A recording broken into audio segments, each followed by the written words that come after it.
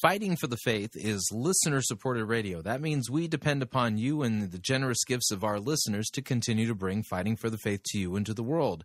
If you don't already partner with Fighting for the Faith, visit our website at fightingforthefaith.com and click on one of our friendly yellow buttons. One says Join Our Crew, the other says Donate. When you join our crew, you're signing up to automatically contribute $8.95 every month to the ongoing work and mission of Fighting for the Faith and Pirate Christian Radio. If you want to specify the amount, you click on the Donate button, or you can make your gift payable to Fighting for the Faith and then send it to Post Office Box 508, Fishers, Indiana, zip code 46038. And let me thank you for your support. We cannot do what we are doing here without it. And now, on to the program.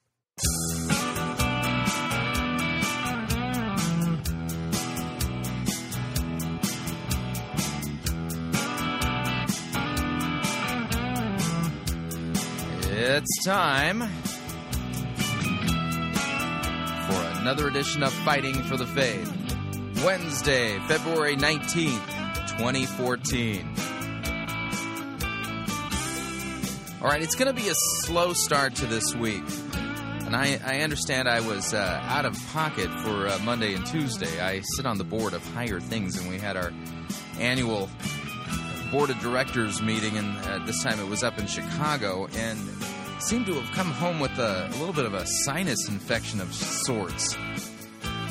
So I'm going to definitely fulfill my promise to get our light episode in this week, and today we're going to be doing, listening to Pastor Ernie Lassman explain the Lutheran understanding of what the Scriptures teach regarding the Lord's Supper. Now, I have to put it that way because what you're going to hear today is obviously the continuation of the series that we began a while back. And like I said last week, this week and last week would be the most controversial episodes of those lectures dealing with baptism and the Lord's Supper. Last week was baptism. Today we're going to be listening to Pastor Lassman explain how the Lutherans understand what Scriptures teach regarding the Eucharist, the Lord's Supper. It's not the Mass, and it's different than Roman Catholic transubstantiation. Calling it consubstantiation is not exactly correct. That's a misnomer, and it's definitely different than the evangelical Reform view that it's pure symbol. So, again, I understand that it's controversial, and my hope today was to do a normal episode and play this episode tomorrow, but my health being what it is, it's difficult to think through a sinus infection of sorts, and so I'm better than I was yesterday when I got home, and today is not quite up to snuff. So I figured you don't want to do discernment while on sinus meds. So we're going to be doing this today. So without any further ado, part two of the two controversial episodes that I promised. Here is Pastor Ernie Lassman and week number 11 in the series Christianity 101 on the Lord's Supper. Here we go. Tonight, we're going to talk about the third means of grace. I won't draw it on the whiteboard right now. You're probably very used to it, but you can see, I know you can see it already. See the house over here? I don't have to draw it, do it. And the well water over here, yeah, you can see the pipes and everything, yeah. I don't see that house. You can just visualize it, can't you? Yeah, you can see that house. And then you can see the cross here, and then here we are in 2006. And how do we get what Jesus did for us? And there's three things. They're called the means of grace. They're God's pipes. The three means of grace are the Word, baptism, and the Lord's Supper. And we're going to talk about the third means of grace then tonight, the Lord's Supper. If you want to find Jesus and His blessings, you don't go to Safeway. You don't go to Mount Rainier. You go to the means of grace, His Word, baptism, and His supper. That's where we find Jesus and His blessings. Okay? So, let's turn on page 47, lesson number 11, the Lord's Supper. I always introduce this lesson in the same way. I always have mixed feelings teaching this lesson, because on the one hand, I have much joy, and hopefully that'll come across to you. Joy about teaching about this wonderful supper that Jesus has given to us with the bread and wine and His body and blood, which we'll talk about for the forgiveness of our sins. But there's also just a little bit of sadness in this lesson, Because what should be a source of unity among Christians, the Lord's Supper, has become a source of division among Christians, because unfortunately Christians have different understanding about the essence of the Lord's Supper, or what the Lord's Supper is, which is what I want to show you right now, just to set you up for some of our teaching later in the evening. And you can see it in this little chart here. After consecration. Now, I don't know if you understand that language, but it means after the pastor speaks the words of institution over the bread and wine. That is, on the night that Jesus was betrayed, which we'll see later in 1 Corinthians 11. The question is this. Here's what Christians are divided over. When you go to the Lord's Supper, what do you receive with your mouth? Okay? And you get three different answers. It says Reformed here. Most people don't know what that means. So Reformed, you can write the word, if you wish, Protestant. Because what I'm going to tell you, generally speaking, is the general Protestant view. Okay? And by Protestant, I mean all Christians other than Roman Catholics, Lutherans, Eastern Orthodox, and some Anglican or Episcopalian. They're always hard to talk about because they're all over the place, which I'll come back to maybe later. So Protestants are Baptists and Presbyterians and Methodists and Pentecostals and United Church of Christ and community churches and evangelicals and so forth and so on. And they believe that you receive two things with your mouth. And you can see that there is bread and wine, although many of them, not all of them, many of them will use grape juice. They do not believe that the body and blood of Jesus is with the bread and wine in any sense whatsoever. They believe that the bread and wine, and you can see at the bottom of the page there, represent or symbolize the body and blood. Okay? And this is just a preview because I'll show you the Bible passages. We'll look at the Bible passages, but in order to better understand the Bible passages, you need to know this introductory material. So, the bread and wine represent or symbolizes the body and blood of Christ. So you receive, in a Protestant Lord's Supper, two things with your mouth, bread and wine or grape juice. Let's go to the Roman Catholic view. Roman Catholic view, and let me tell you right now, Lutherans are actually closer to Roman Catholics on this than Protestants, and that surprises a lot of people, which I'll explain as we go along. Roman Catholics also say you receive two things with your mouth. What do you receive with your mouth according to the Roman Catholic Church? The body and blood of Christ. Okay, well, what happened to the bread and wine? Well, this is the teaching of transubstantiation. Let me put it on the board, and then I'll get this out of the way. And when we get to it, I'll just make reference to it again.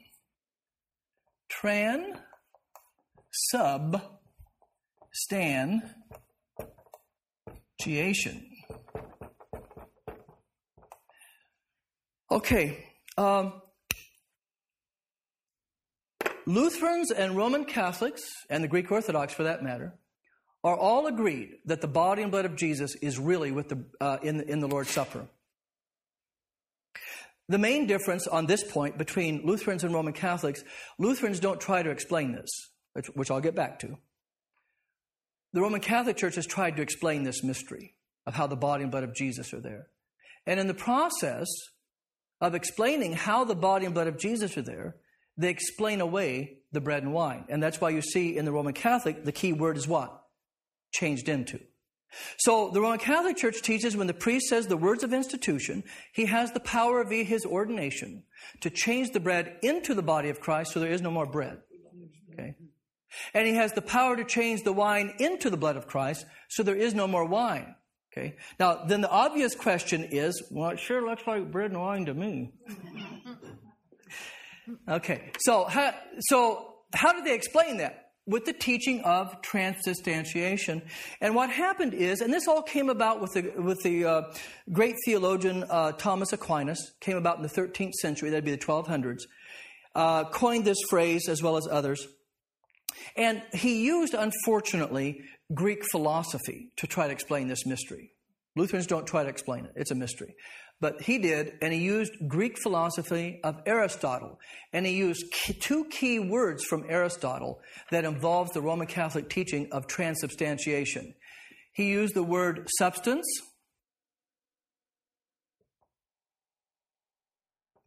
and the word accident. Now, substance, you know what that is. Substance is the essence of something, what it really is. Okay? An accident in Aristotle and Greek philosophy is not two cars running into each other. In Greek philosophy, an accident is the appearance of something. Okay? And even we have this kind of concept in our English language. For example, you can't always judge a book by its cover. Okay? Well, the cover of the book would be its accident, but what's in the book may be really something you weren't expecting. So the outside of the book may look kind of boring, okay? But then you start reading it and wow, you're getting into it, right? On the other hand, the outside of a book, its appearance may look really exciting. You get into it and by page 10, you know, this is horrible. So that's a little bit of a simplistic illustration. So this is what the Roman Catholic Church teaches. When the priest says the words of institution, he changes the bread and wine into the body and blood of Christ.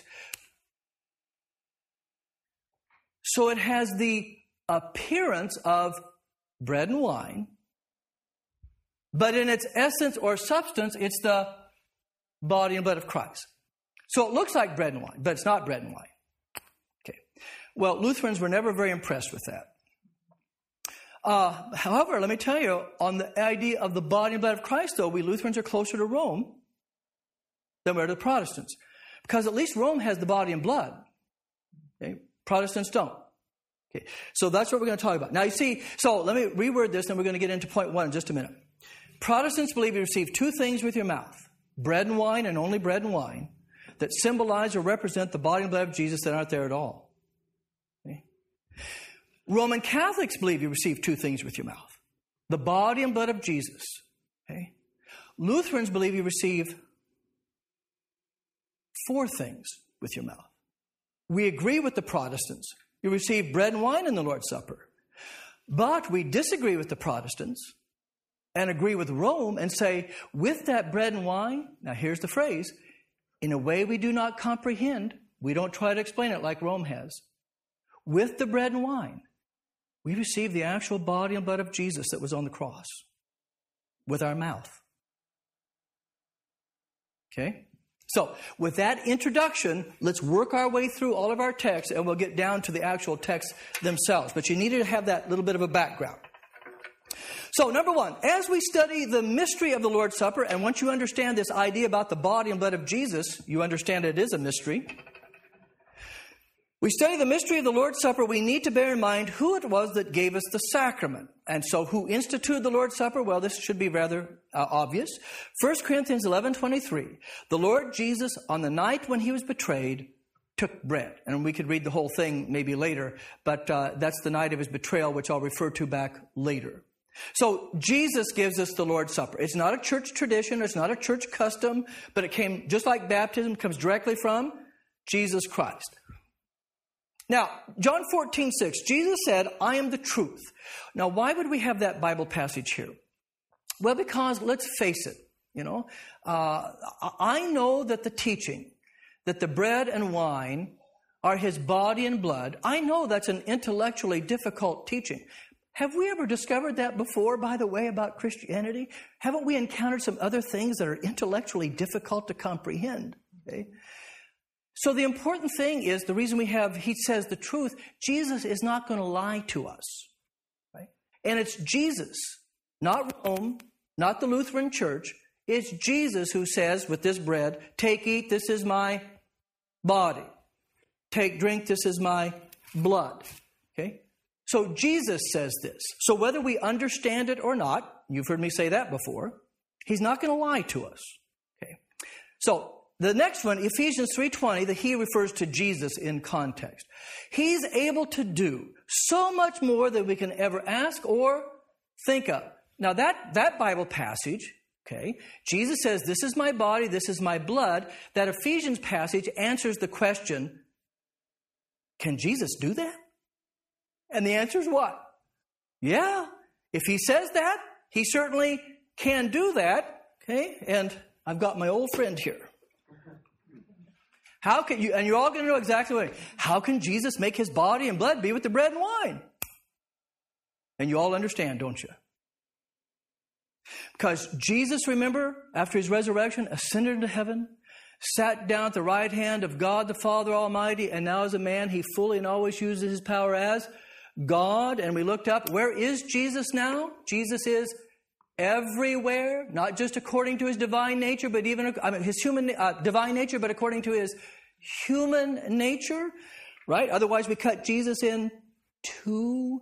So if Jesus already fills the whole wide universe, that's in Ephesians, also according to his human nature, then in view of who he is and where he already is anyway, if he says he's with the bread and wine with his body and blood, it's like, okay. Do you understand what I'm saying? Yeah. Because, see, if you don't understand about the human nature, that's why I said that earlier. If you think the human nature is only up in heaven someplace up there and not everywhere with his divine nature, then you won't understand how his body and blood can be with the bread and wine. But if his human nature fills the whole universe, because you can't separate his human nature from his divine nature, then it's a little bit more, not completely, of course, a little bit more understandable than when he says, yeah, and in the Lord's Supper, I'm especially present with my body and blood. Yes, please. Would that have any relevance where Paul talks about in Ephesians that the church and Jesus become one flesh? No, the church and Jesus don't become one flesh. Husbands and wives become one flesh. And then in Ephesians 5, he simply gives an illustration, but the church and Jesus aren't one flesh. That would be a misstatement. In my Bible, it has little parentheses, but I'm talking about the church here. Yeah, but not the one flesh part. Yeah. He's not talking about that. Yeah. No, he's talking about this is a great mystery. Yeah, this is a great mystery. Yeah, but no, because the church and Jesus are distinct. The only way that he's using an illustration there is the idea that in the relationship of a Christian husband and Christian wife, in that relationship, the husband symbolizes Jesus because of headship. Right. Okay? And the wife symbolizes the church because as the church submits to Christ, the Christian wife submits to her Christian husband, understood properly. Yeah, but not one flesh. So check that out again. Yeah. Okay. Now we're going to do a lot more. This is just preliminary. So from this we learn our Lord Jesus instituted the Lord's Supper. It's not a church custom, not a church tradition. B, he's the ever truthful and almighty God. Therefore we can rely on everything he says and promises. Now, before we move on, there are several names in the Bible for the Lord's Supper. So let's look at this very quickly here. It says other names for the sacrament are Holy Communion, and I'm going to give you Bible references, so you might want to have your pen or pencil ready. Above the word communion, you can write this reference. 1 Corinthians, C-O-R, 10, 16, and 17. Now, you won't find the word holy. But depending upon your translation, you should find the word either communion or participation or fellowship. It's the same Greek word, but the English translations translate the word differently. So look for communion, fellowship, participation, something like that. The sacrament of the altar, that phrase is not in the Bible. That's okay, though. But the sacrament of the altar, of course, is distinguished from the sacrament of baptism. The Lord's table, yes, that's in the Bible. And you'll find it in 1 Corinthians 10, 21. The breaking of bread, yes, that's in the Bible too. Reference to the Lord's Supper, Acts 2, 42. The Eucharist, believe it or not, when you know how to find it, that is in the Bible, a reference to the Lord's Supper. And let me give you the reference and then I'll explain it to you. 1 Corinthians 11, 24. Now, you will not find the word Eucharist, but you will find the word, depending upon the translation, something like giving of thanks. Okay? Because in the Greek word for giving of thanks is pronounced Eucharisto. Well, you can hear the word Eucharist, can't you? So Eucharist means giving of thanks. And also, let's see, one obvious one, that they don't have it here, but we don't want to overlook it, the Lord's Supper. You can write that down, which is, of course, the title of our lesson, the Lord's Supper. And that is in the Bible, too. The Lord's Supper, that may be found in 1 Corinthians 11, verse 20. So, all those names are okay references. You might hear some of those references said differently in different denominations. They're all okay. Usually a church has to pick, 2 or 3, but you can find probably all those one time or another in the Lutheran Church, either in a sermon or a Bible study or a hymn or the liturgy or something like that. Please. When the Bible says if you take bread and wine unworthily, you damnation to yourself. I'm going to talk about it. So you hold off on that? I'm going to talk about that, I promise you. And I'll do the best I can and then bring that point back up. I promise you we will. Okay, so just anything just about what we've talked about. Because as usual, you know how I go step by step by step as I kind of build my case during the night. Now, let's go to number 2. It was Passover time. Would you highlight the word Passover or Passover time? Because I don't know what you know or don't know, so I need to say a few things either for review or to tell you something maybe you don't know. The night that Jesus institutes what we call the Lord's Supper, if you don't know this, was the night of his betrayal. This takes place right before he goes to the Garden of Gethsemane, where eventually Judas shows up and betrays him with a kiss and then begins the whole process of being taken for his trial and finally his crucifixion. So the Lord's Supper is right before they go off to the Garden of Gethsemane.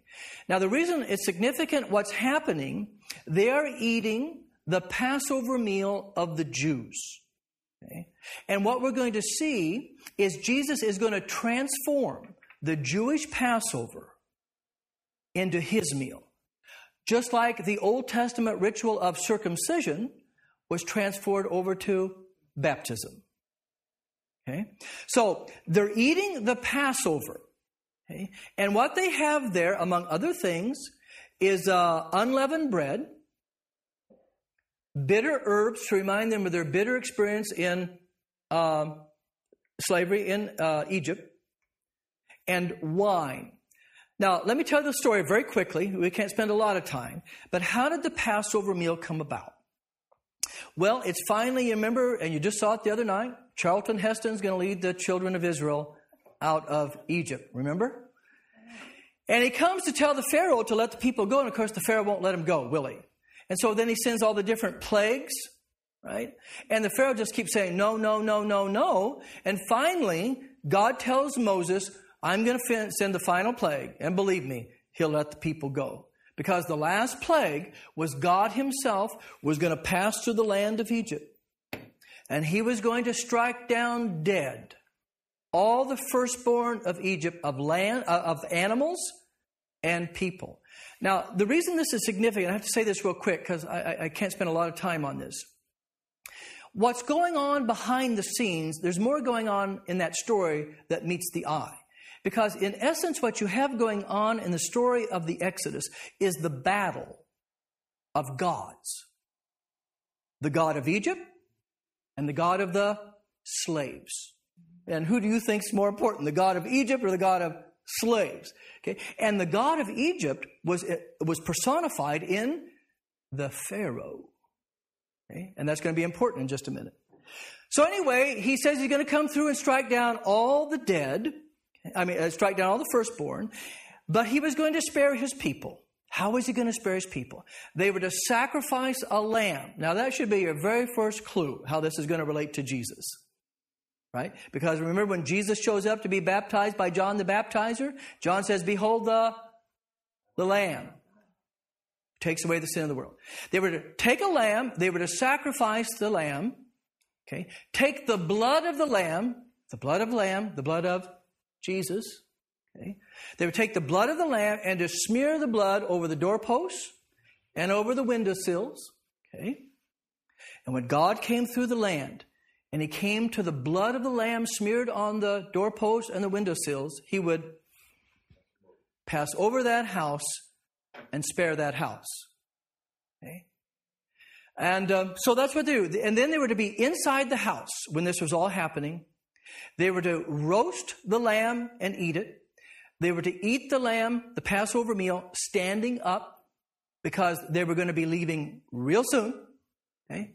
They were to eat unleavened bread. Put no yeast in the bread because you're going to be coming out of here so fast there won't be enough time for the bread to rise. So we know it was unleavened bread. Okay? And to have bitter herbs to remind them of their bitter experience of slavery in the land of Egypt. Okay? And then also they had wine there, and they're standing up, and then God comes through the land and all that. Now, they were supposed to celebrate the Passover then all the time to remind them of God's deliverance of the people. That's the meal Jesus is eating with the 12 apostles. And that's what he's going to do. He's going to take the unleavened bread, eventually in this meal, and say, this is my body. And he's going to take the wine, and he's going to say, take, drink, this is the blood of the New Testament for the forgiveness of sins. So we're going to see. So that's the Passover meal that was celebrated, well, still celebrated by Jews, isn't it? The sad thing is Jesus fulfilled that, and the Jewish people are still having the Passover. Okay, well, that's all we can do. We have to move on. Number 2 then. It was Passover time. Having eaten of the lamb, whose death foreshadowed his own on the morrow for the sins of the world. What does that mean?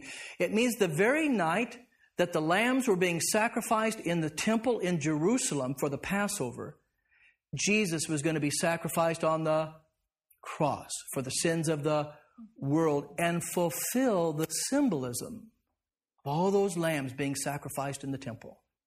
So it all came together.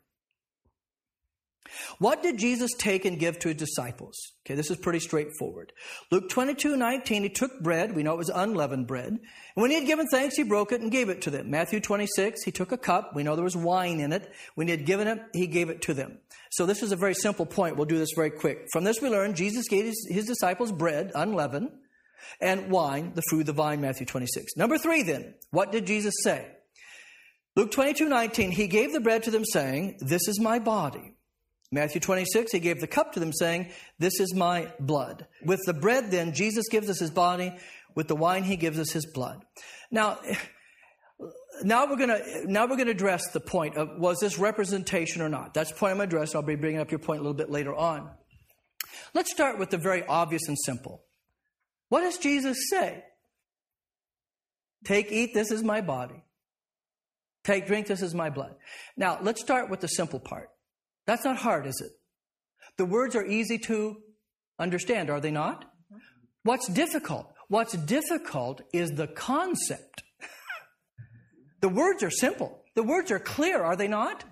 This is my body, this is my blood. So the words are simple and clear. The only thing that's difficult is the concept that the words communicate. Okay? So we need to talk about these words. So let's go to number 4 then. Here's the punchline. Number 4. Does this mean that Jesus actually gives us his body and blood in the Lord's Supper? And the answer is yes. Now, let's look at these passages again. Luke 22:19 and 20. Jesus said this, and the this refers to what? The bread.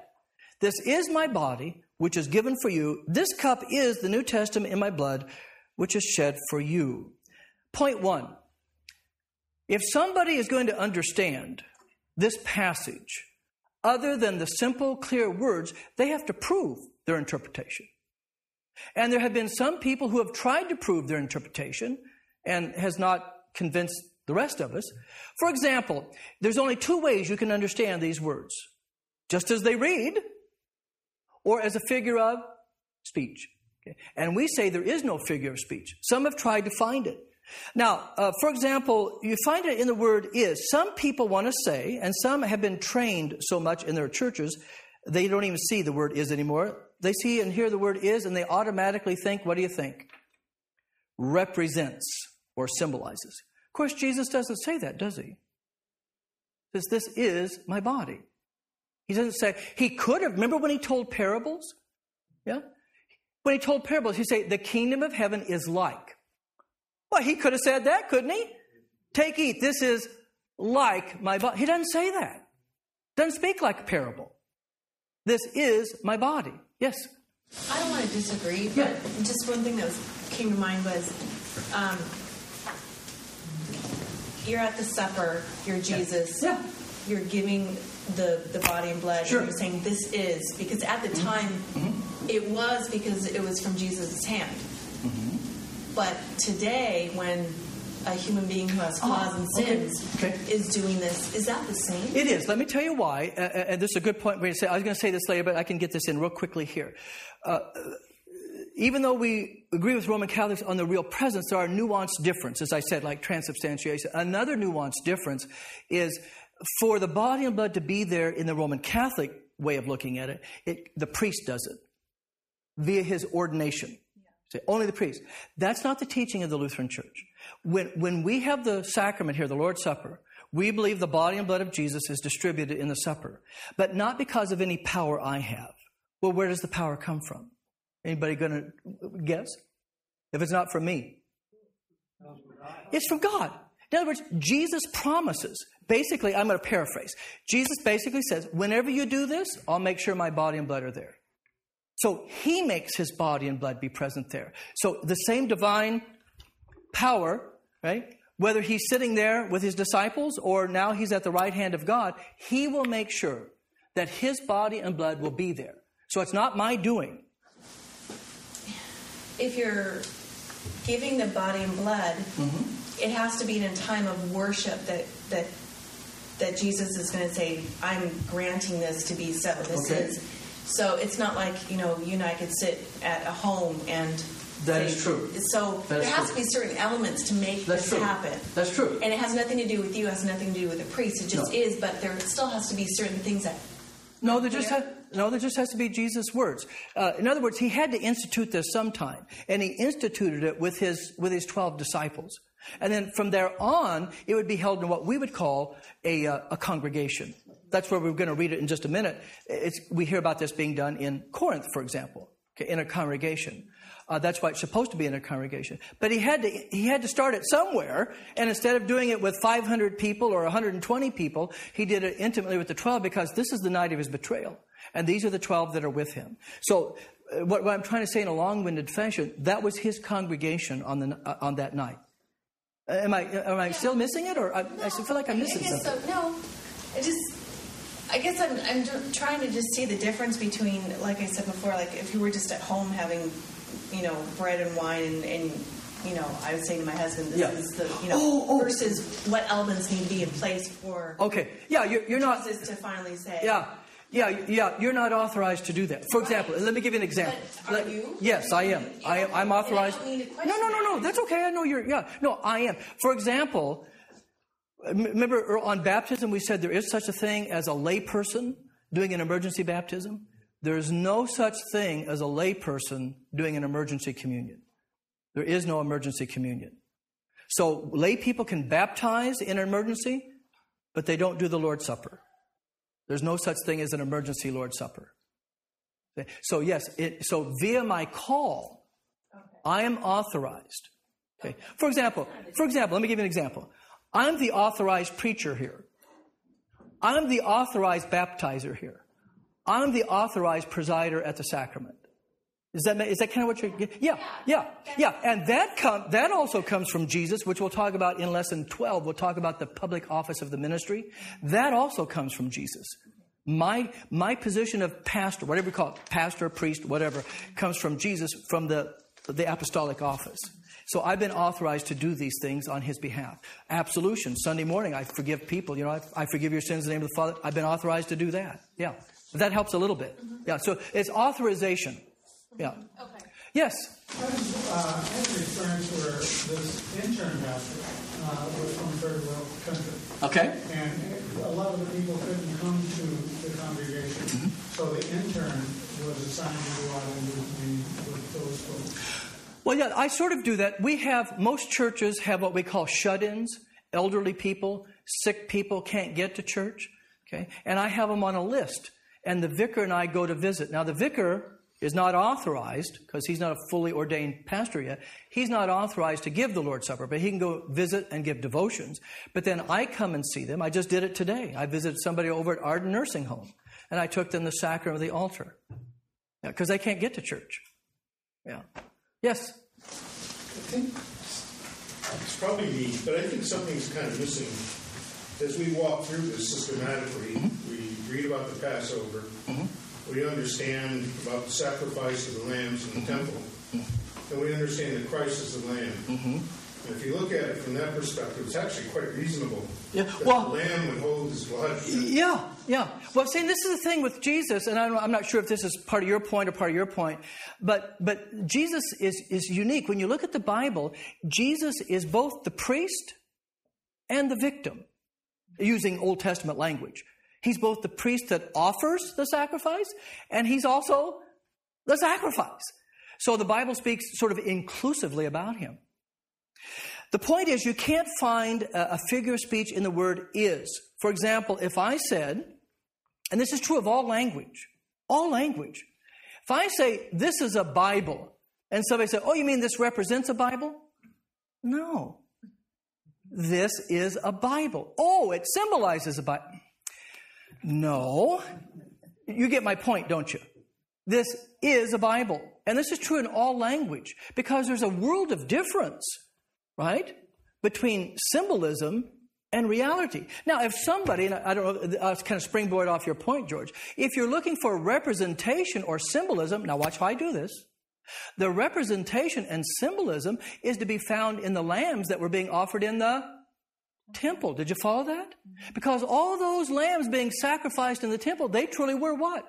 Symbols or representation of the real thing that was yet to come. And the real thing shows up, and Jesus says, this is the Lamb of God. He didn't say this symbolizes, this is the Lamb of God that all these other ones symbolize and represent. But in the Lord's Supper, there's no symbolism. This is the body and blood of Jesus. Now, some people have then they've given up on trying to find a figure of speech in the word is, and so they focus on the word body or blood. This is a symbol of my body. This is a symbol of my blood. The problem with that, he tells us what it is. He says, this is my body what? Which is given for you. Well, was a symbol of his body given for us? No, his body was given for us. Or likewise, when he says, this is my blood, which is shed for you. Symbolic blood wasn't shed for us. Right? His blood was shed for us. Now, so what we say is there's no way you can get a figure of speech out of this. And fortunately, thank you, Lord, we have two passages that reinforce what I'm telling you. Now, let me back up. I'm not saying that you're ever going to really fully understand the concept of his body and blood with the bread and wine, because I don't understand it either. How many times have I told you that? You don't have to understand it. As a matter of fact, if you try to understand it, you'll do what Rome did. You'll end up explaining away the bread and wine. This is a mystery. Nobody understands this. We just take Jesus at his word. He tells the truth, and he can do what he says. Now let's look at the two Bible passages that reinforce that we have the proper understanding when we believe that with the bread and wine we actually receive with our mouth his body and his blood in a way that's beyond our comprehension. One of them is in your green booklet there. 1 Corinthians 10:16. This is Paul. The cup of blessing, that would be the wine. The cup of blessing which we bless. Is it not a very sharing, now depending on your translation, that could be the word communion or participation, of the blood of Christ? Now that's, what answer is he expecting? That's called a rhetorical question. The cup of blessing, is it not a very sharing in the blood of Christ? What answer is he expecting? Yes! It is. When we break the bread, do we not actually share in the body of Christ? Yes, we do. So he's telling you right there, when you take the bread and wine, you're actually sharing or participating in the body and blood of Christ, just like he says, this is my body and this is my blood. Now there's another one that's not in your green booklet. Write this down, we'll look it up.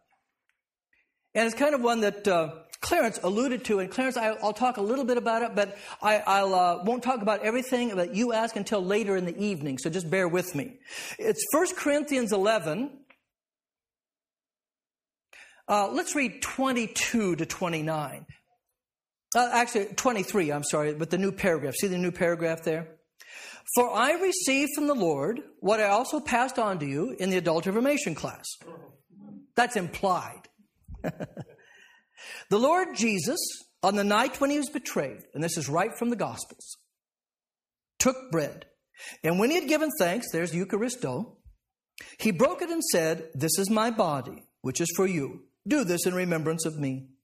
25, in the same way, after supper, he took the cup, saying, this cup is the new covenant or the New Testament in my blood. Do this whenever you drink it in remembrance of me. For whenever you eat this bread and drink this cup, you proclaim the Lord's death until he comes. Verse 27 and following is really what I want you to see now. Therefore, whoever eats the bread or drinks the cup of the Lord in an unworthy manner, and I'll talk about that later in the evening, will be guilty of sinning against bread and wine. No, it doesn't say that, does it? Will be guilty of sinning against what? The body and blood of Christ, because what's with the bread and wine? The body and the blood. If you don't take the bread and wine properly, you're not just taking a little bread and wine. You're sinning against the body and blood of Jesus that's with the bread and wine. Verse 28, and we'll talk about this later in the evening. A man ought to examine himself before he eats of the bread and drinks of the cup. For anyone who eats and drinks without recognizing the body of the Lord eats and drinks judgment on himself. And then it goes on from there that we'll pick up later. So that's another passage that says, with the bread and wine, you receive the body and blood of Christ. And it's so significant and important that if you take the Lord's Supper in the wrong way, and later I'll tell you that's basically in unbelief, you sin against the body and blood of Jesus that's with the bread and wine. Yeah, please, go ahead. In the King James translation, doesn't it read as often as you do this in remembrance? Yes, yeah, okay. Let's do in the remembrance part, because some people get that all wrong. Let's say about the remembrance, and I'm going to talk about that in a minute. But however you understand remembrance, and I'm not telling you specifically, I mean the you, general you still can't take away the words, this is my body, this is my blood. Nobody has the right to take away those words. This is my body, this is my blood, regardless of how one understands the remembrance. Okay? That's point one. Point two, in a biblical context, remembrance doesn't mean the American, yeah, exactly. It doesn't mean just up here. To remember Jesus means to do what he's telling you to do with the bread and wine. You see what I'm getting at here? It's just like the Passover. Because if you know anything about the Passover, the children of Israel, when they went through the Passover story at the Passover meal, they just weren't going here. It's as if they were actually what? They were there. It's participatory. So you're right. So remembrance isn't just not an American concept. Gosh, you remember old Grandma Smith? Yeah, she was a real good grandma, wasn't she? That's not what it meant at all. And even if somebody did understand it that way, which would be wrong, you still can't take away the words, this is my body, this is my blood. Because it's kind of in spirit. Say again? In spirit. I don't know what you mean by in the spirit. Well, you don't you don't have the American concept about it at all. Yeah. Really, you can't compare it. No, you can't. You can't. That's right. Exactly. Yeah, good question.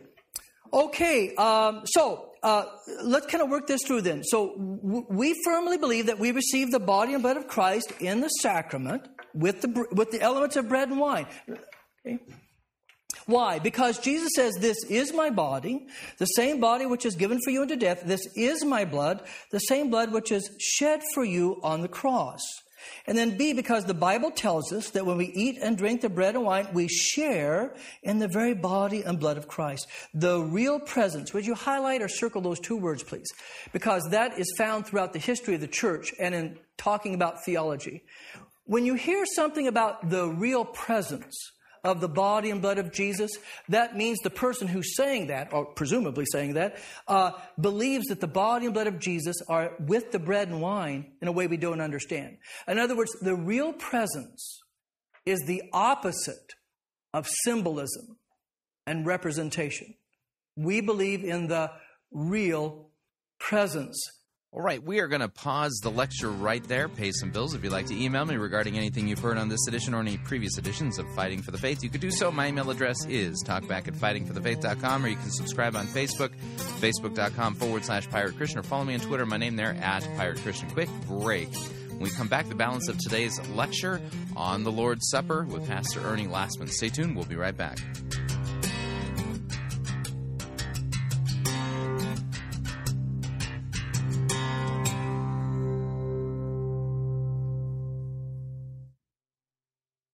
Sissy-oprified religiosity won't save you. You're listening to Fighting for the Faith.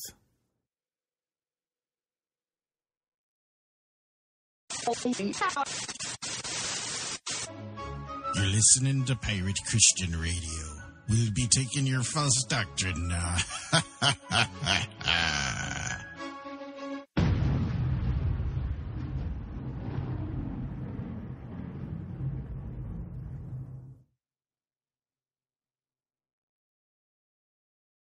It's Monty Python's Flying Circus Church.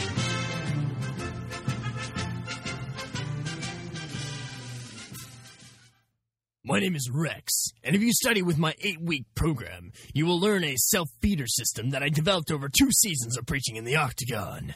It's called Rex Kwon Do. I need a volunteer to come up here and show that they trust me. Here. Okay, you'll do. Come up here. Bow to your pastor. Bow to your pastor! Okay, now I'm gonna give you one chance. One chance, people. Turn around. Turn around. All right. Now fall back and I'll catch you. Ow. That was pretty good. Now, listen, everybody. The reason why he fell was because he didn't have enough faith. Go sit down. Okay, when I fall in slow motion every time. Now, in addition to what you just saw, if you study with my 8-week program, you're going to learn these things. First off, in Rex Kwon Do, we use the buddy system. No more reading the Bible solo. You need somebody watching your back at all times. Second off, you're going to learn to discipline your image. Do you think I got where I am today because I dress like Peter Pan here? Take a look at what I'm wearing, people. Bible pants. Yeah, you have to be pretty righteous to rock these babies. Do you think anybody wants a roundhouse kick to the face while I'm wearing these bad boys? Forget about it. Last off, my students will learn how to walk on water, heal babies, raise the dead, and be extreme. Now, for only one $300 seed offering, you can sign up right now for my 8-week program here at Guts Church.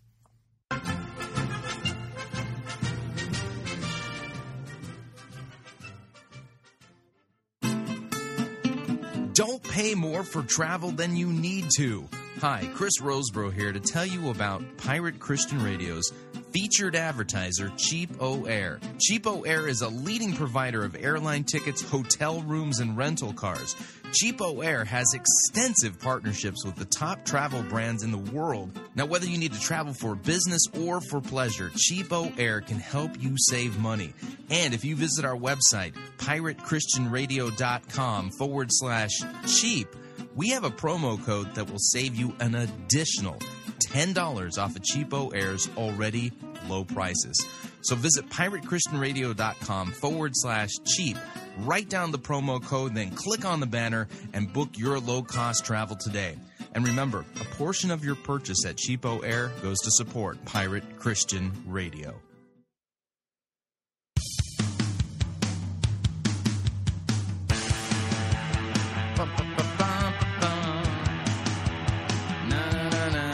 All right, we're back.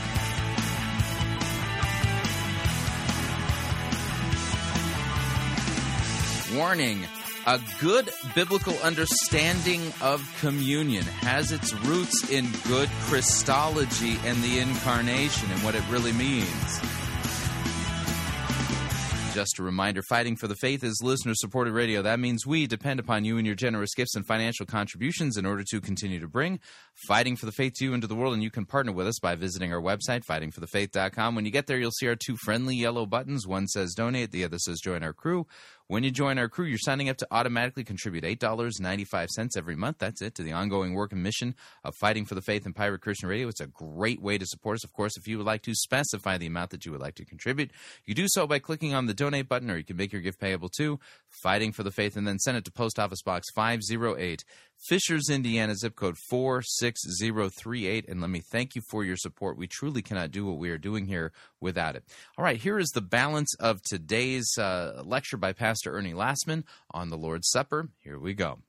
Now, on this point, I'd like to say, let's finish off the parentheses, then I'll add some more. The real presence of Christ's body and blood in the supper is a miracle. We can't understand it. We can't explain it. Rome should have never tried. Transubstantiation's wrong. But because it's a fact clearly revealed in the Word of God, we believe it with all of our heart. Now, a couple of things I want to say, and then I'll pause for your comments and input. This idea of the real presence of the body and blood of Jesus does not depend on your faith. Your faith or lack of faith does not impact the body and blood of Jesus. Because remember, what makes the body and blood of Jesus be there? Jesus does. This is why it's going to be serious when we get to that about people need to know what's going on here. So they don't take the Lord's Supper in the wrong way. Because the body and blood of Jesus are there whether you know it's there or whether you believe it's there. Your faith does not create the presence. Now, later on, well, where does faith come in? Faith receives the benefit of the body and blood, which is going to be what? Forgiveness. So that's true. You have to have faith to receive the benefit of the body and blood. Forgiveness, which we're going to get to in just a minute. But the body and blood are there whether you believe it or not, because Jesus makes it there. It's very important. Now, the last thing I'll say, I think, two things. This teaching of the real presence I've just told you was not made up by Martin Luther, was not made up by the Pope. This teaching of the real presence goes all the way back to the early church fathers. We can read the early church fathers, and by what early church fathers? I mean, like 120, 150 AD. Okay? And they talk about the real presence of the body and blood of Jesus. The idea of symbolism didn't really start being talked about until about the year 1000 or 1100, and it was a very small minority position, and then it took off in the Reformation with all the Protestants. Okay? Because they were rejecting everything that was Roman Catholic. See? And they rejected the real presence too, unfortunately. So the real presence goes all the way back to the early church. It's not a new teaching. And point number two, most churches today officially teach the real presence when you consider the Roman Catholic Church, the Eastern Orthodox Church, the Lutheran Church, and some Anglicans, because Anglicans, as I said, are all over the place. You take those denominations together, the majority of Lutherans, at least the majority of Christians, are taught about the real presence if they're being taught properly.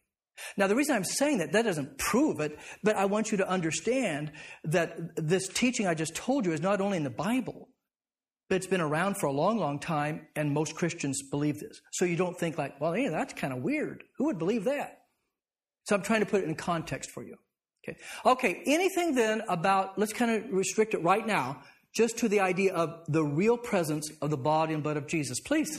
I have a couple of questions. The first one is, if you're in like a church that doesn't believe that believes it's symbolic, is it really still? Good question. Absolutely good question. And theologians discuss that. And I agree with the theologians, and the majority came down to this conclusion, which I agree with, is no, they don't.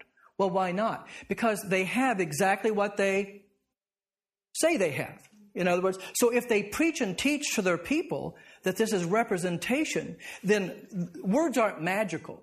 Words are meaningful only with the meaning that you give them. So if they teach and preach their people that this symbolism or representation, then I would agree with all the theologians who have said over the centuries, then that they have exactly what they say and what they want. They've got bread and wine. So that's the position I would have too. Yeah. Yes, please go ahead. My other question was where it talks about like we are the body of Christ. Yeah.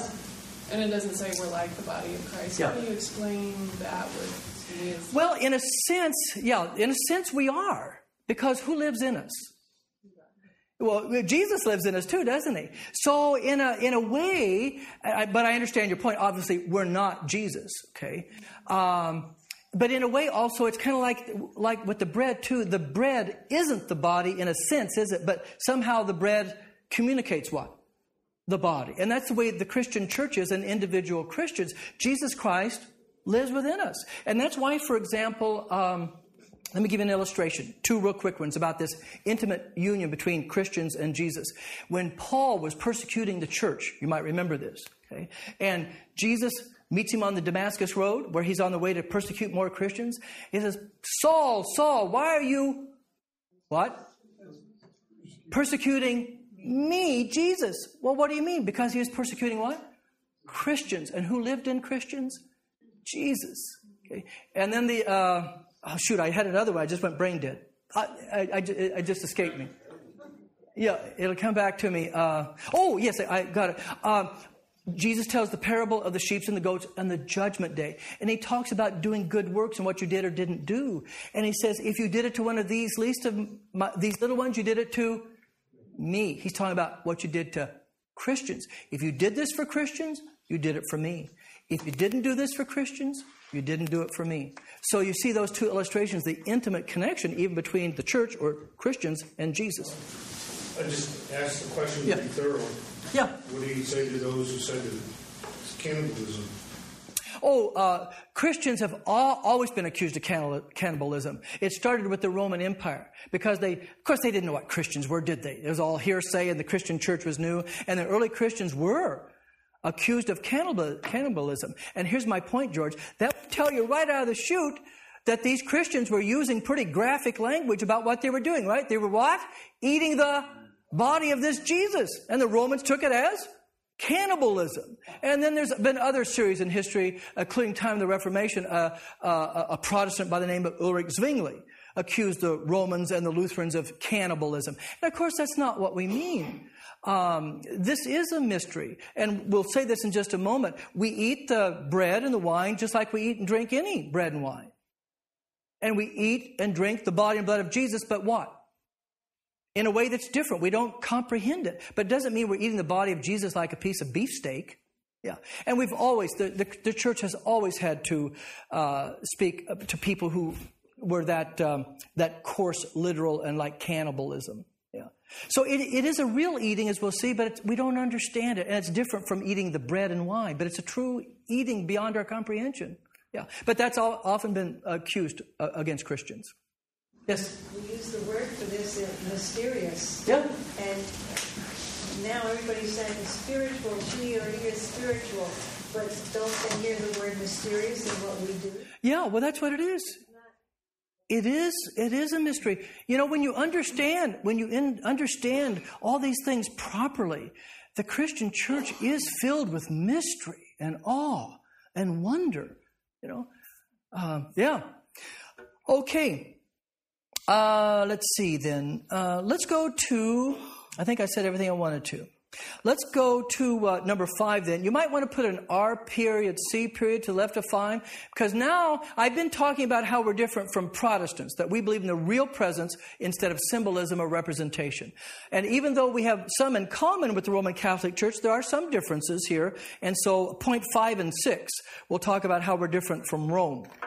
Number 5, what about the bread and wine in the Lord's Supper? Are these perhaps changed into the body and blood of Christ? Now, that would be transubstantiation, right? And we would say no. 1 Corinthians 11:26, as often as you eat this what? Bread, and drink this cup, and what's in the cup? Wine. And so what we're saying is, even after the words of consecration in the Lord's Supper, yeah, we believe, like Protestants, we receive bread and wine. Whereas Rome has explained away the bread and wine. So we believe there's bread and wine with the body and blood. So from this we learn the bread remains bread and the wine remains wine. But with the bread and wine, we receive the body and blood of Christ. The bread and wine are received in a natural way. Christ's body and blood in a supernatural way. And the only reason we say it that way is because it's in a manner beyond what? Beyond our comprehension. We just don't understand it. But it's real nonetheless. So, again, to remind you, Protestants receive 2 things with their mouth, bread and wine. Roman Catholics say they receive 2 things with their mouth, body and blood. And Lutherans say 4 things. And by the way, to the best of my knowledge, I'd have to check this out again. To the best of my knowledge, the Eastern Orthodox Church has the Lutheran understanding as well. To the best of my recollection, I'm open to correction on this, the Eastern Orthodox Church does not believe in transubstantiation either. Now, the only reason I say that is, again, not to prove it, but to show you that the Eastern Orthodox Church is a very ancient church, has as much claim to ancient history as Rome does or anybody else. And to the best of my knowledge, they would say you receive 4 things with your mouth too. Now, number 6, again, you can put an RC to the left of that. This is, again, how we're a little bit different from Rome. For what use? That's the key phrase. What use did Christ give us his body and blood with the bread and wine? Matthew 26, take, eat, drink of it, all of you. From this we learn, Christ gives us his body and blood with the bread and wine for one use and one use only, to eat and to drink. And they say, well, why would you ask that dumb question? Well, because during the Middle Ages, and that's what I'm going to show you right now, during the Middle Ages, from 500 to 1,000, certain corruptions and abuses came into the church that had to be cleaned up during the time of the Reformation. And so what they did, they started using and teaching the Lord's Supper in ways that were contradictory to how Jesus said to do it. And that's what we're going to look at right now. So, for example, from this we learn, Christ gives us his body and blood with the bread and wine for one use, to eat and to drink. Christ says, eat and drink. And then would you put a number 1 with a circle around it where it says, not only? Because I'm going to give you 3 points. So, number 1, not only eat, there must be no withholding of the cup, the wine, from the laity. Christ says, eat and drink. Now, I don't know if you know the history of this, or if anybody has a Roman Catholic background here, but by the time of Martin Luther, in the 1500s, the Roman Catholic Church had taken the blood of Christ away from the people. Okay? The people only received the body of Christ. And that was the official teaching of the church up until Vatican II, which is about 1960 to 62 or 63, somewhere in there. And it still varies from parish to parish. You might go to one Roman Catholic parish, and you'll notice the people are getting both the body and the blood. You'll go to another Roman Catholic parish, and they're following the old practice of they only receive the body of Christ, and who drinks the wine or the blood of Christ, if you know the system? The priest does. It's my understanding that they dipped the host into the chalice and then gave it to the... Intinction, yeah. They had the chalice, yeah, and they would dip the host in there. That's called intinction, yeah. We don't have any problem with that. Some of our people use intinction here too. That's not my point. But the official teaching was not to give the blood of Christ to the people. But Vatican II said you can give the blood of Christ to people if you want. But what I'm trying to say is it all depends on the priest. You might go to one parish and they get the body and the blood. Another place they only get the body. And how this came about, and I'll be overly simplistic, but as all my overly simplistic illustrations have a kernel of truth to them. What happened is during the Middle Ages, you have to picture the Middle Ages, and remember, the Middle Ages were the Dark Ages, right? Ignorance, illiteracy, all that stuff. And so you'd have people coming to Mass on a Sunday morning, and the farmer just came in from the field, and you know what he has all over his boots, and the butcher maybe did some early morning work, and he's got blood all over his apron. None of these people have had a bath or a shower for 6 or 7 months, It's the summertime. You kind of get the flavor and the smell and the looks and everything. I'm doing this on purpose. And then what happened is the church said, my goodness, we can't give the blood of Christ to that. I mean, what if they spill it? And so I'm being silly to make my point. So they started withholding the blood of Christ from the people, and then they justified it by saying, well, besides that, in every body, what do you have? Blood. So in a way, they're getting it. Now, I'm being overly silly and simple to make my point, but that's essentially what happened. And it was Martin Luther in the Reformation who restored the blood of Christ back to the people. So again, in the Roman Catholic Church today, it'll be a mixed bag. Might go one parish, you get body and blood. Another place you might go, and they only get the body. So I'm just bringing this to your attention. Okay, what else? Would you put a 2 where it says, not adore? Not adore in the adoration of the host. Now again, this varies from parish to parish. But essentially, when the priest will often hold up the body of Christ, like this, and sometimes people will genuflect or make the sign of the cross or something.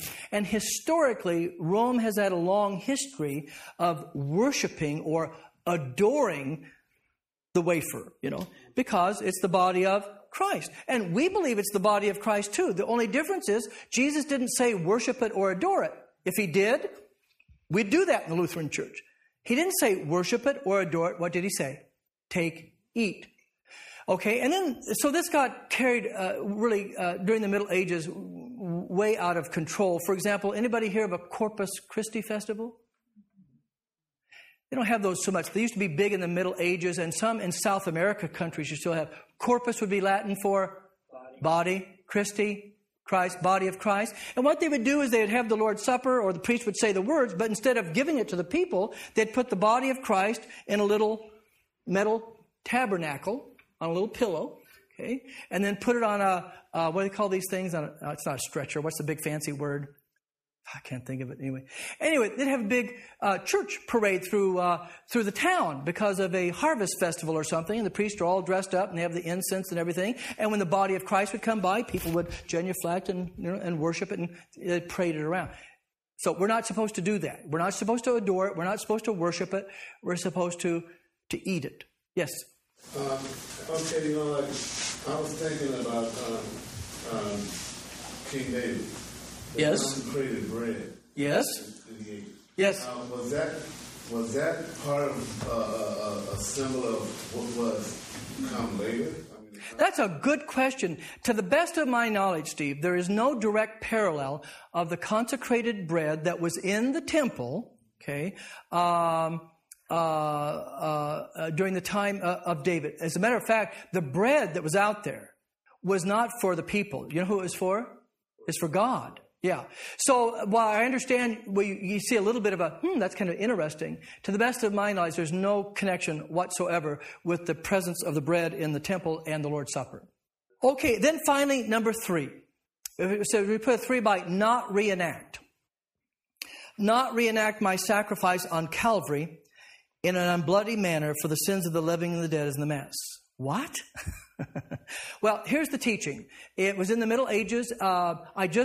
To make sure I was still on my right information, I checked out in my 1994 Roman Catholic Catechism to make sure I was saying the right thing. This is still you can still find this in Roman Catholic Church. What does this mean? This third point is the belief that when the priest says the words of institution over the bread and wine. Now listen carefully as I say this. Jesus is sacrificed on the cross all over again in an unbloody manner, which means you can't see any what? You can't see any blood on the altar or anything, right? For the sins of the world. Now, the reason this is important is because the Bible says, we're not going to look it up, that's the Hebrews 10 passage, that Jesus has made one sacrifice for the sins of the world, not many sacrifices on the altar as the priest does that, okay? And number 2, the Lord's Supper properly understood is not a sacrifice. A sacrifice would be offering something to God to get something, right? Which is what makes this teaching bad. No, the Lord's Supper is not a sacrifice, it's a sacrament. We're not offering something to God to get something. He's offering something to us. His body and blood. So what happens in the Lord's Supper is not that Jesus is sacrificed all over again for the sins of the world. No, what is happening is his one sacrifice that he did 2,000 years ago, the benefits of that sacrifice are being distributed in the supper via his body and blood. Okay? So those are just some points historically and even to one degree or another today that still separate us a little bit from Rome. But on the real presence, Rome has the real presence, the body and blood of Jesus, and we agree in the body and blood of Jesus. Okay, number 7. As said before, the Lord's Supper is a miracle, it's a mystery, but it's more than that, it's a miracle of love. What are, and you might want to highlight, the blessings? Why does he give us his body and blood? I think you probably all know this by now, but we're going to read it anyway. Luke 22 and Matthew 26 kind of put them together there. This is my body, which is given for you, what? For the forgiveness of sins. This is the whole reason. I think somebody, Steve or somebody over here said about going frequently to the Lord's Supper. And we'll get back to this point. The forgiveness of sins. Remember, I took it off. Let's do it over here. Here's the cross, right? And here we are in 2006. Here's where our sins were paid for. How do we get that forgiveness? And we've said 3 ways. The Word, baptism, and now tonight, the Lord's Supper. So, in the Lord's Supper, Jesus gives us, in a mysterious way, His very body and blood, which earned forgiveness for us on the cross. He gives us that very same body and blood which earned the forgiveness in His supper, so now we can receive the forgiveness that He won for us. Yes? But without baptism, you're not supposed to do it. That's right. We're going to get to that. But let me just say the safe part so far, and then I'm going to get to the other part. Yeah, to receive the Lord's Supper, you need to have faith in Jesus, and you need to be baptized, and you need to be properly instructed about the Lord's Supper. And there's one other point that I'll bring up later, that you are right. Okay, and then 2 Corinthians 5, which is not a reference to the Lord's Supper, but it does have application. He, of course, is Jesus. Jesus died for all, that those who live might no longer live for themselves, but for Him, who for their sake died and was raised. If anyone's in Christ, he's a new creation. The old has passed away. Behold, the new has come. And so from these passages we learn in the Lord's Supper, Christ deals with the individual, with me. He tells me my sins are all forgiven and gives me as the strongest possible proof of my forgiveness the very body and blood which He earned for my forgiveness. Now let's pause right there, then I'll come back to the other part. So when I preach or teach like this and tell you God loves you, I'm kind of speaking to all of you, right? And figuratively speaking, you have to take my words that I'm telling you, God loves you and forgives you. And figuratively speaking, you have to jump up and take that word and say, yeah, that's for me, because I'm speaking to what? All of you, right? The Lord's Supper, though, is one-on-one, isn't it? Okay, like in our church, the elders, sometimes they're called deacons in some churches, the elders assist the vicar and me in the distribution of the body and blood of Christ. And so the elders will come by and say, take, eat, this is the body of Christ for you. Well, look how personal and individual that is. Right?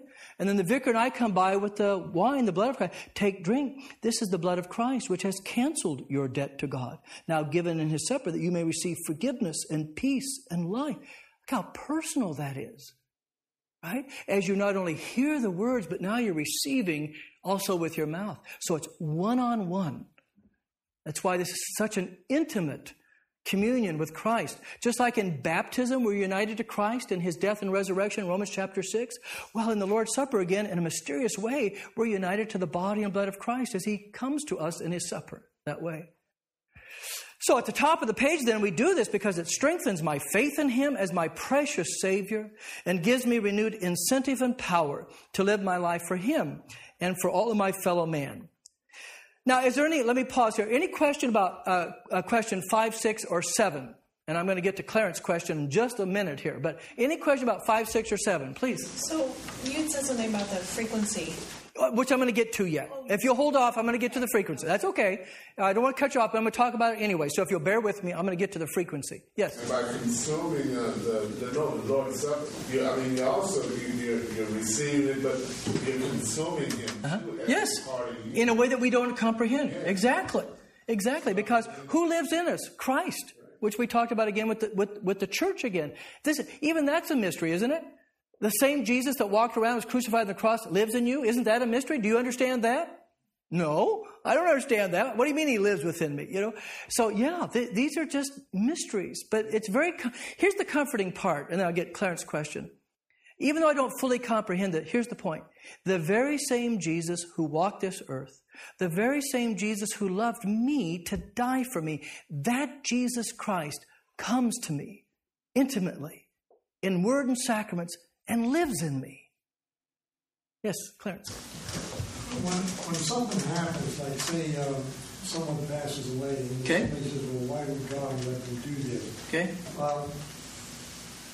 I feel like in my own mind, I have this same problem. I'm trying to reason out and trying to understand God. And now I've almost come to the point that I think this is all ridiculous. I will never understand it. No, you won't. Any circumstance. Good, you're getting close to God now. And I have to just rely on nothing but faith. Jesus once told a man, I'm going to say to you, Clarence, you are not far from the kingdom of God. Because you're right. And I don't know if you know the passage, I'm sure you do. Paul says in Corinthians, we do not walk by sight. We walk by faith. You're absolutely... That's why I tell you so often, okay? Now, I don't want to pass myself off as a smarty pants, okay? But because of my training and education, I probably know a little bit more than you about the Bible and all this stuff, okay? Now, what I'm trying to tell you, Clarence, it's supposed to be, if you haven't picked this up yet, it's supposed to be comforting to you when I tell you, with all my training, with all my education, I don't understand these things any more than you do. And I can't tell you how comforting that is to me when I read brilliant church fathers and brilliant theologians, and I read them, and they say the same thing to me. It's a matter of faith, not how smart you are. There's going to be lots of smart people going to wake up in the wrong place. Dropping that hesitation and going to the faith completely. Absolutely. That's what it is. You're absolutely right. Yes, George. Well, I've had the same problem as Clarence. Okay. If you could be successful, then you could reason your way to heaven. Which would be a subtle form of work righteousness, wouldn't it? Yeah. Instead of grace. Yeah. No, you're right, Clarence. Praise God. No, you are absolutely right. Yeah. Okay. Well, we got a couple of things to talk about here yet. The blessings, number 8, are placed in the Lord's Supper by the word, by the promise, given for you, shed for you. And they're received only by what? Faith in the word. So the body and blood aren't received by faith. Body and blood are received with the mouth, with the bread and wine. But the blessings are received by faith. By believing that Christ, my Savior, died for my sins. What should I therefore do before going to Holy Communion? 1 Corinthians 11, 28, 29. A man should thoroughly examine himself, and only then should he come to the Lord's Supper. I'm kind of putting that in there. Eat the bread and drink the cup. For he that eats and drinks carelessly, in another translation it would be unworthily, is eating and drinking a judgment on himself, for he is blind to the presence of the Lord's body. And then 2 Corinthians 13:5, we'll do it real quick. Examine yourselves to see if you really believe. Test yourselves. Now, in a moment, I'm going to explain closed communion. So just be patient. I'll get to that in just a minute. But it's very important that you understand what Paul's saying, what we believe, and we're not the only ones that believe this. There's others, Roman Catholics, Eastern Orthodox, others. This is not just a little bread and wine. Should not be taken flippantly. You need to know what this is all about. As a matter of fact, you can't properly examine yourself unless you've been properly taught the Christian faith. Who is this Jesus? What is this supper? What is this bread and wine? What is this body and blood? Who is God? What is sin? What's the supper for? You have to know all that stuff. Because for you to come up to the supper, you have to examine your own self. Okay? After you've been properly trained. And let's look what it says so you can see this. From this we learn, I should examine myself whether I'm a believer, a Christian. And it's real simple in a way. Number 1, am I sorry for my sins? Do not come to the Lord's Supper if you're not sorry for your sins, because you will receive it to your judgment, not to your blessing. Because the whole purpose of the Lord's Supper is forgiveness. And there can be no forgiveness where there's no sorrow for sin. So that's one of the things we examine ourselves. What are my sins? And some sins may bother us more than other sins, right? And so we confess those. So when we come to the Lord's Supper, that's what we're thinking about. We're thinking about my sins, what I've thought, what I've said, what I've done, and I'm bringing it to the Lord's table. Okay? Number 2, do I believe that Christ died for my sins? Do I believe that in the Lord's Supper, He gives me His body and blood for the assurance of the forgiveness of my sins? In other words, it's not enough to feel sorry for your sins. If you don't believe that Jesus died for you and forgives you and gives you His forgiveness in the body and blood, that's lack of faith. That's calling Jesus a liar. So not only do you feel sorry for your sins when you're coming to the Lord's Supper, but you believe that you're approaching this supper with your sin, with all its guilt and shame and burden, and you're coming up here to receive what? The forgiveness for the very things that you feel so bad about. Forgiveness for your guilt and your shame, all the times that you've let the Lord down, That's what you're bringing to the table. And that's what you're coming to get is forgiveness. And then number 3, do I intend to dedicate my life evermore to Christ and His service? In other words, it's not uncommon when you see people go up to the Lord's Supper, which I'll come back to in just a minute, and they go back and sit down in their pew. It's not uncommon. People bow their heads and they say a prayer. And I can't speak for everybody, but at least some of the prayers that would be common for people who sit back down in the pew after receiving the Lord's Supper. Number 1, they are thanking Jesus, God, for the forgiveness they have just received in the supper. Okay? And number 2, they're asking Jesus or God for strength now, to be renewed in their living for Him after having received forgiveness of sins. Now, there may be other prayers too, but those would be 2 very common prayers. Okay. Now, notice it says, because there is a danger of receiving the Lord's Supper to one's harm, the Lutheran Church practices close or closed. You can put a D on it. You may have heard some people make a big deal about the difference between close and closed. I don't make a big deal. I have more things to argue about than a D. Same thing, closed communion. What does that mean? Permitting only those to receive the sacrament who've been sufficiently instructed, are able to examine themselves, and confess the same faith, which I'll get back to. For the same reason, the Lord's Supper must be denied to the unforgiving, to people who live an openly unchristian and impenitent life. Now, let me explain about the harm or judgment. You see about there in 1 Corinthians 11:28? That judgment could be in 2 ways. If a person comes up to the Lord's Supper without any faith in Jesus at all, and I don't know if that ever happens or not, but it could, they receive the Lord's Supper to their damnation. Now, can they change that by being brought to faith in Christ? Well, sure. But if they're coming up not believing in Jesus, they're not going to receive the blessing of forgiveness. Because what's the only way to receive the blessing of forgiveness is by faith. Okay. Now, let me put it another way. However, you may have a Christian. Let me use an illustration. Put it this way. Let's say a good old Baptist brother or sister in Christ comes to Messiah Lutheran Church. And they don't believe in the real presence. And they're very strong about it. They just think it's symbolism. Okay? And they come to Messiah Lutheran Church because they're visiting with family or something. And they see what's in the bulletin, what we say. And they don't care because they think we're wrong. Okay? And all they care about is their walk with Jesus. And they come forward to the Lord's Supper. They're going to receive the body and blood of Jesus all right. And even though they're a believing Christian, they're going to receive that to their harm. Now, notice what I said. I didn't say their damnation, did I? Because the difference is this person does have faith in Jesus. Well, what will be the judgment? Well, we're told, I don't know if we have a whole passage here. We saw it earlier. What will happen is they can receive physical symptoms of judgment. Because if you look up the rest of the verse in there, because he's talking to Christians in Corinth. There were Christians at Corinth taking the Lord's Supper flippantly. Okay? And some of them got sick. Some of you know this passage. And some of them physically died, even though they were Christians. Now, they were saved, okay, but there was a physical judgment. Okay? So let's make that clear. So you either come forward, A, for a blessing, forgiveness to the body and blood of Jesus, okay?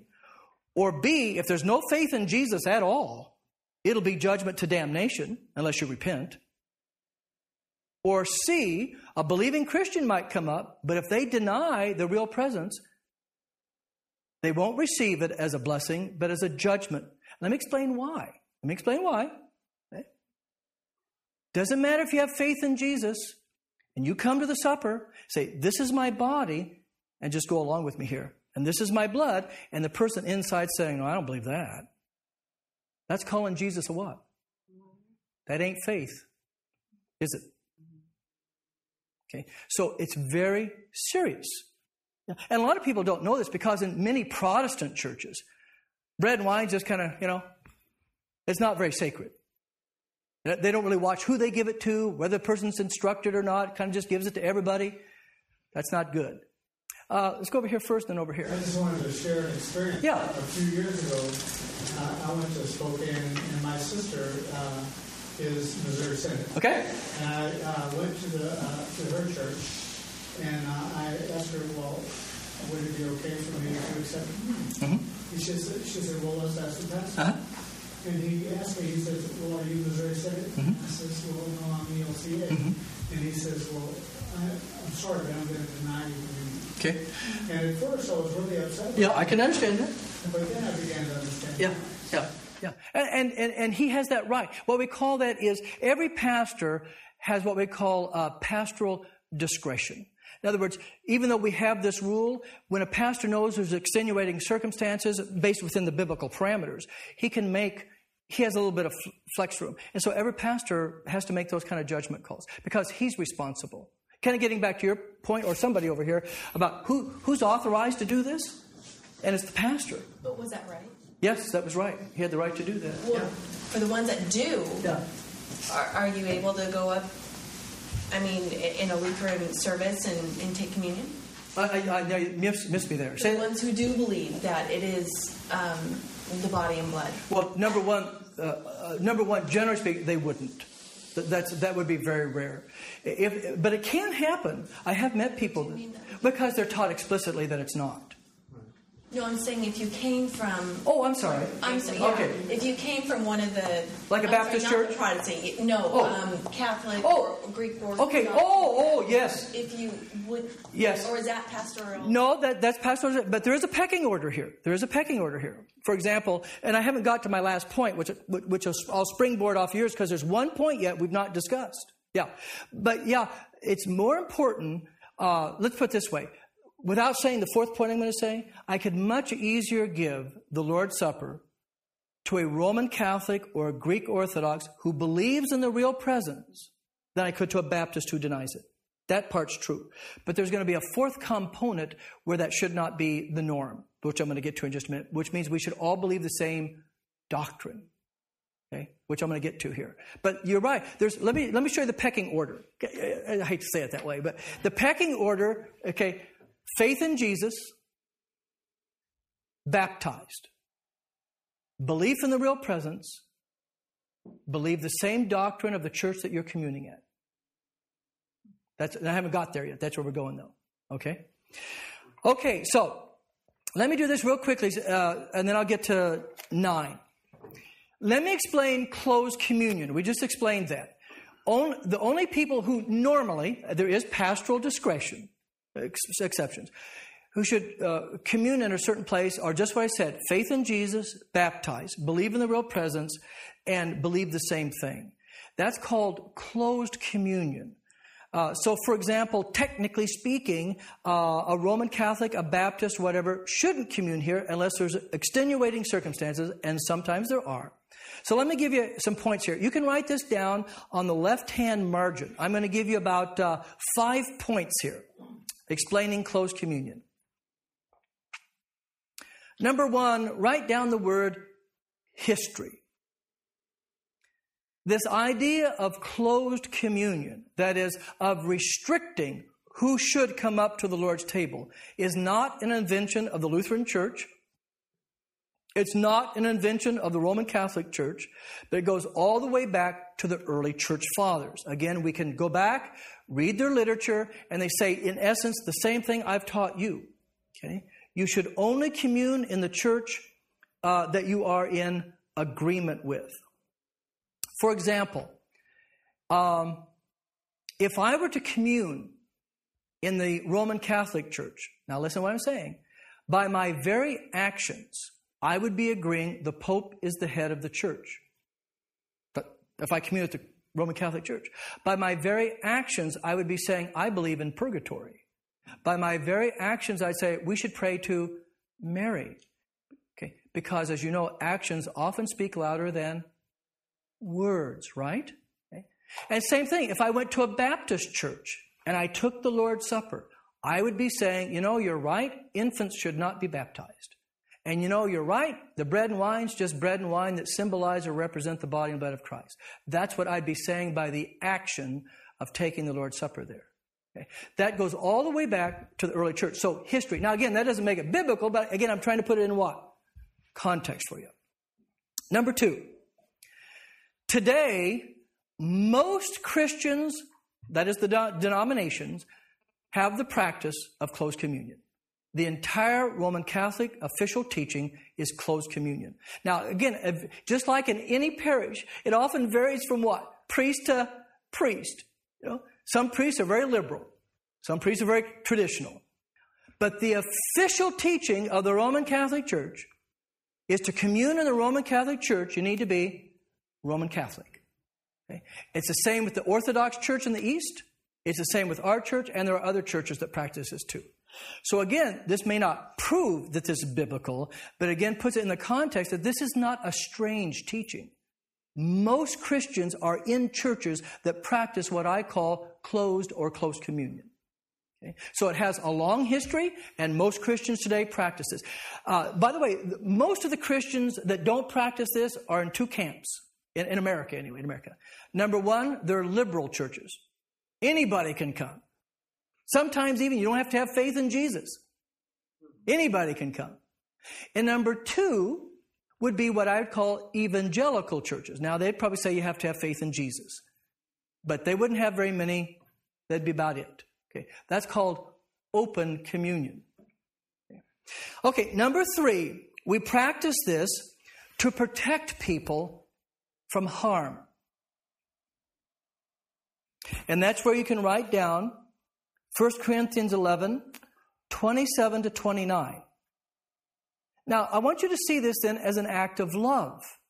If I don't know who's coming up to the table, okay, and I'm giving them the body and blood of Jesus, obviously Jesus wants them to receive the body and blood as a blessing, and as Jesus' representative who's distributing the supper, I want people to receive it as a blessing. So I don't want to unwittingly have somebody come up and they receive the body and blood of Jesus for their harm. See? So that's another reason that we practice close communion, is to prevent anyone taking the Lord's Supper in the wrong way. Okay. Number 4. Another reason we practice close communion is to testify to the truth of the real presence. In other words, because we know there are denominations, pastors, Christians who openly criticize the real presence and teach that the bread and wine only represent or symbolize the body and blood of Jesus, we practice close communion to testify to the truth of the real presence. That if you don't believe in the real presence of the body and blood of Jesus, you are not welcome at this altar. Because it's Jesus who says, this is my body, this is my blood. So it's to testify to the truth of the real presence. Number 5, the last one. It's very closely related to 4. To testify to the truth of one doctrine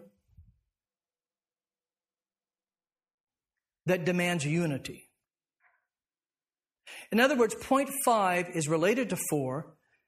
Point 4 is just very narrow. It's talking about one doctrine, isn't it? The real presence. Point 5 is saying wherever you commune, you should be in agreement with wherever you commune. You should be reconciled. Now, let me give you 2 passages. I've got others, but we'll look up these 2 for sure. Let's look at 1 Corinthians 1:10, which will represent some other passages in the Bible. Paul says, I appeal to you, brothers, in the name of our Lord Jesus Christ, that all of you agree with one another, so there may be no divisions among you, and that you may be perfectly united in mind and thought. Now, I'm going to come back to that thought next week on lesson 12. But if you think that God is happy, or Jesus is happy with all these denominations, you got to rethink that. There's only one Christian teaching. Okay?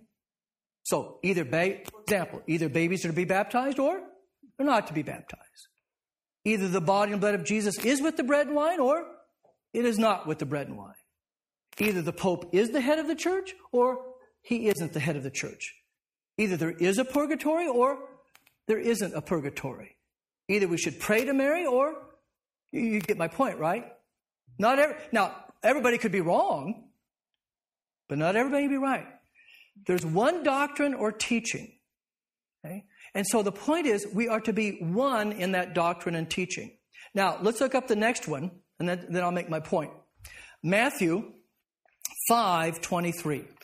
Therefore, if you're offering your gift at the altar, and there remember, your brother has something against you, leave your gift there in front of the altar, and first go and be what? Reconcile to your brother. Then come and offer your gift. Now, the early church used this Bible passage to say that since that was true of the altar in the temple, it's also true of the altar in the Lord's Supper. How can we go to the Lord's Supper together if we have something against somebody who's coming to the Lord's Supper? Now, let me give you an example. The first illustration, most people readily get real quick. Okay. For example, I'll pick on Fred. If Fred and I have a real nasty fight argument on Friday afternoon, and we're calling each other names, and and I say, I hope I never see you in church again. Well, I do too. What kind of a pastor are you anyway, or whatever? Unless Fred and I patch things up between Friday afternoon and Sunday morning, probably shouldn't commune, right? Because we're really angry, we're not reconciled, and yet we're going to the Lord's Supper for what? Reconciliation. So before Fred and I do that, we need to say, see, Fred, I had a bad day. I am so sorry. You caught me at a bad time. You say the same. We say, yeah, we're sorry. Okay, now we can go to the Lord's Supper together, can't we? Okay, most people get that. Here's the second point most people don't think of. What applies to personal relationships also applies to doctrine. If he doesn't believe in the real presence, and I believe in the real presence, how are we going to go to the Lord's Supper together? We're not reconciled, are we? 1 Corinthians 1:10 said what? Be united of one mind? Or if he believes babies should be baptized, and I think they shouldn't be baptized, how can we go to the Lord's Supper together? Okay? So, in order to go to the Lord's Supper, you and I need to agree on all the basic doctrines, the real presence, infant baptism, Jesus, etc., etc., etc. Then we can go. Okay? And that's why, if you've ever been in our church service, and it's a very ancient custom, right before we have the sacrament of the altar in the liturgy, we do what's called sharing of the peace. As the pastor, I say to the congregation, the peace of the Lord be with you. And the congregation responds back, and also with you. And then I say, we share the peace of the Lord. And people turn around their pews and say, the peace of the Lord be with you, and also with you. Peace of the Lord be with you. Okay, we do that. Now, what it was in the ancient church, it was a kiss. Now, it wasn't a soap opera kiss. It was a kiss on the cheek. And sometimes, they still do this in Europe. You see sometimes grown men, politicians, they kiss each other on the cheek, and it's not for us in the West necessarily. But it's not a sexual kiss, or it was just a way of greeting. And they did that in the Bible. By the way, quick side note, that's what made Judas' betrayal of Jesus so bad. How did he betray him? With a kiss, which would have been like a sign of a handshake or something. Betrayed him with a kiss. So, in other words, what's happened in the West then, rather than the kiss of peace, okay, we've changed it to a handshake. But the idea is that we're at peace with one another. We don't have anything against one another, so now we can go to the Lord's table. Don't have anything against you personally. Don't have anything against you doctrinally. We're all what? One as we go to the table. So that's what that's all about. Okay, now, so, for example, then getting back to your point then, is technically speaking, if I had, for example, somebody that communed, and I say, okay, well, now, what's your intention? Are you interested in looking at the Lutheran Church? Oh, no, I just like coming here, when I'm here with my mom or dad. I say, well, maybe we have to talk about that, or maybe we won't, because it all depends on what it is. If they're a Baptist, we really have to talk about this. If they're a Roman Catholic, well, we'll see. And by the way, because of this discretion, some pastors may be a little bit different in this gray area here, and we try not to judge. Kind of gray. Yeah. Yeah. For example, another pastor maybe would have communed on. Yeah, but it wasn't wrong what the pastor did, though. That's what I have to make sure. But those are exceptions to the what? To the rule. And what Americans always want to do is say, "What do you mean? I'm an American. How can you do this to me?" That's a different attitude. Yeah. So, no, I would say that was the pastor's decision. The pastor had every right to do that with his pastoral discretion. Another Missouri Synod pastor might have communed him, or maybe not, whatever. Yes? That's why the separation between ELC and ELC. Yeah, we'll talk a little bit about that in Lesson 12, but if you don't know it, the ELCA is simply more liberal than Missouri Synod. They have women pastors, they have practicing homosexuals and lesbians as pastors, and that's some of the differences. And see, if I were to commune at an ELCA church, I'd say having women pastors and lesbian pastors is just fine. That's what you're saying by doing that. That's right, because actions speak louder than words. Now, how I usually do this, let me do it this way, because most people understand this. I don't know if you know, I'm hoping that most of you understand that Mormons are not Christians. Okay? I don't know of any mainline major church that accepts Mormons as Christians in the Christian sense. They don't believe in a triune God. No, they don't believe in a triune God. So that's the thing. So most people understand, well, if you went to the Mormon church and you took their communion there, which, by the way, is crackers and water. Which, right, there's a real problem right there, because Jesus didn't give crackers and water, did he? Okay. But if you went to a Mormon church, most people would understand. Well, if I commune in a Mormon church, I say in the Mormon church is okay. So I'm not going to commune there. Well, then all you have to do is go out a little bit more into the Christian realm, because all these other churches are Christian. I accept them as Christian. But you can see them, well, yeah, if that's true in the Mormon church, then if I commune here or there, I'm agreeing with them. Now, a lot of people are ignorant, and I don't mean that in a condescending way. They just haven't been properly instructed, and they don't know this. And that's why it's a job for me and others to bring this to people's attention. They go, well, yeah, that makes sense. Well, I'll be more careful now or something, whatever. So, okay. Question number 9. Why should I receive the Lord's Supper often?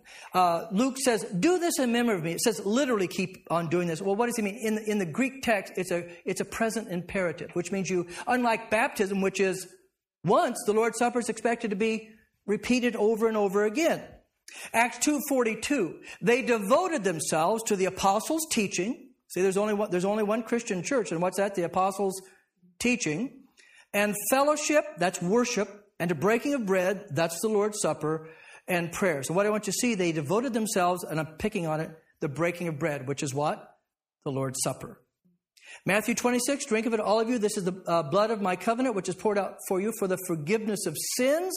The point is, my goodness, if I get forgiveness of sins through the Lord's Supper, how often can I do this? I'd like to do this a lot. Matthew 11, it's not a reference to the Lord's Supper, but it does have application. Come to me, all you who are laboring and heavy laden, and I will give you rest. And that's what happens in the Lord's Supper. We come with all of our sins and guilt and shame and burden that we're not what we should be. He says, come to me in the Lord's Supper, and I'll give you rest through the forgiveness of your sin.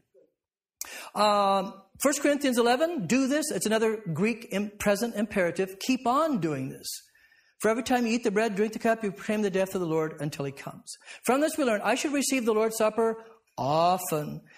Why? Because it's the will of my Lord. He wants me to come to his table again and again, and each time to recall to loving remembrance how he suffered and died for my sins, and B, because of the promised blessings, especially forgiveness of my sins, which includes every other blessing. Turn the page, because I'm forever and deeply in need of forgiveness, peace, joy, and strength, which become mine through the sacrament. And D, because every time I go to communion, I preach a sermon without words, proclaiming my faith in the Savior who died for me, recommending him to others. This and I, my fellow believers the world over, are keep on doing until Christ comes in his glory. How often should I commune?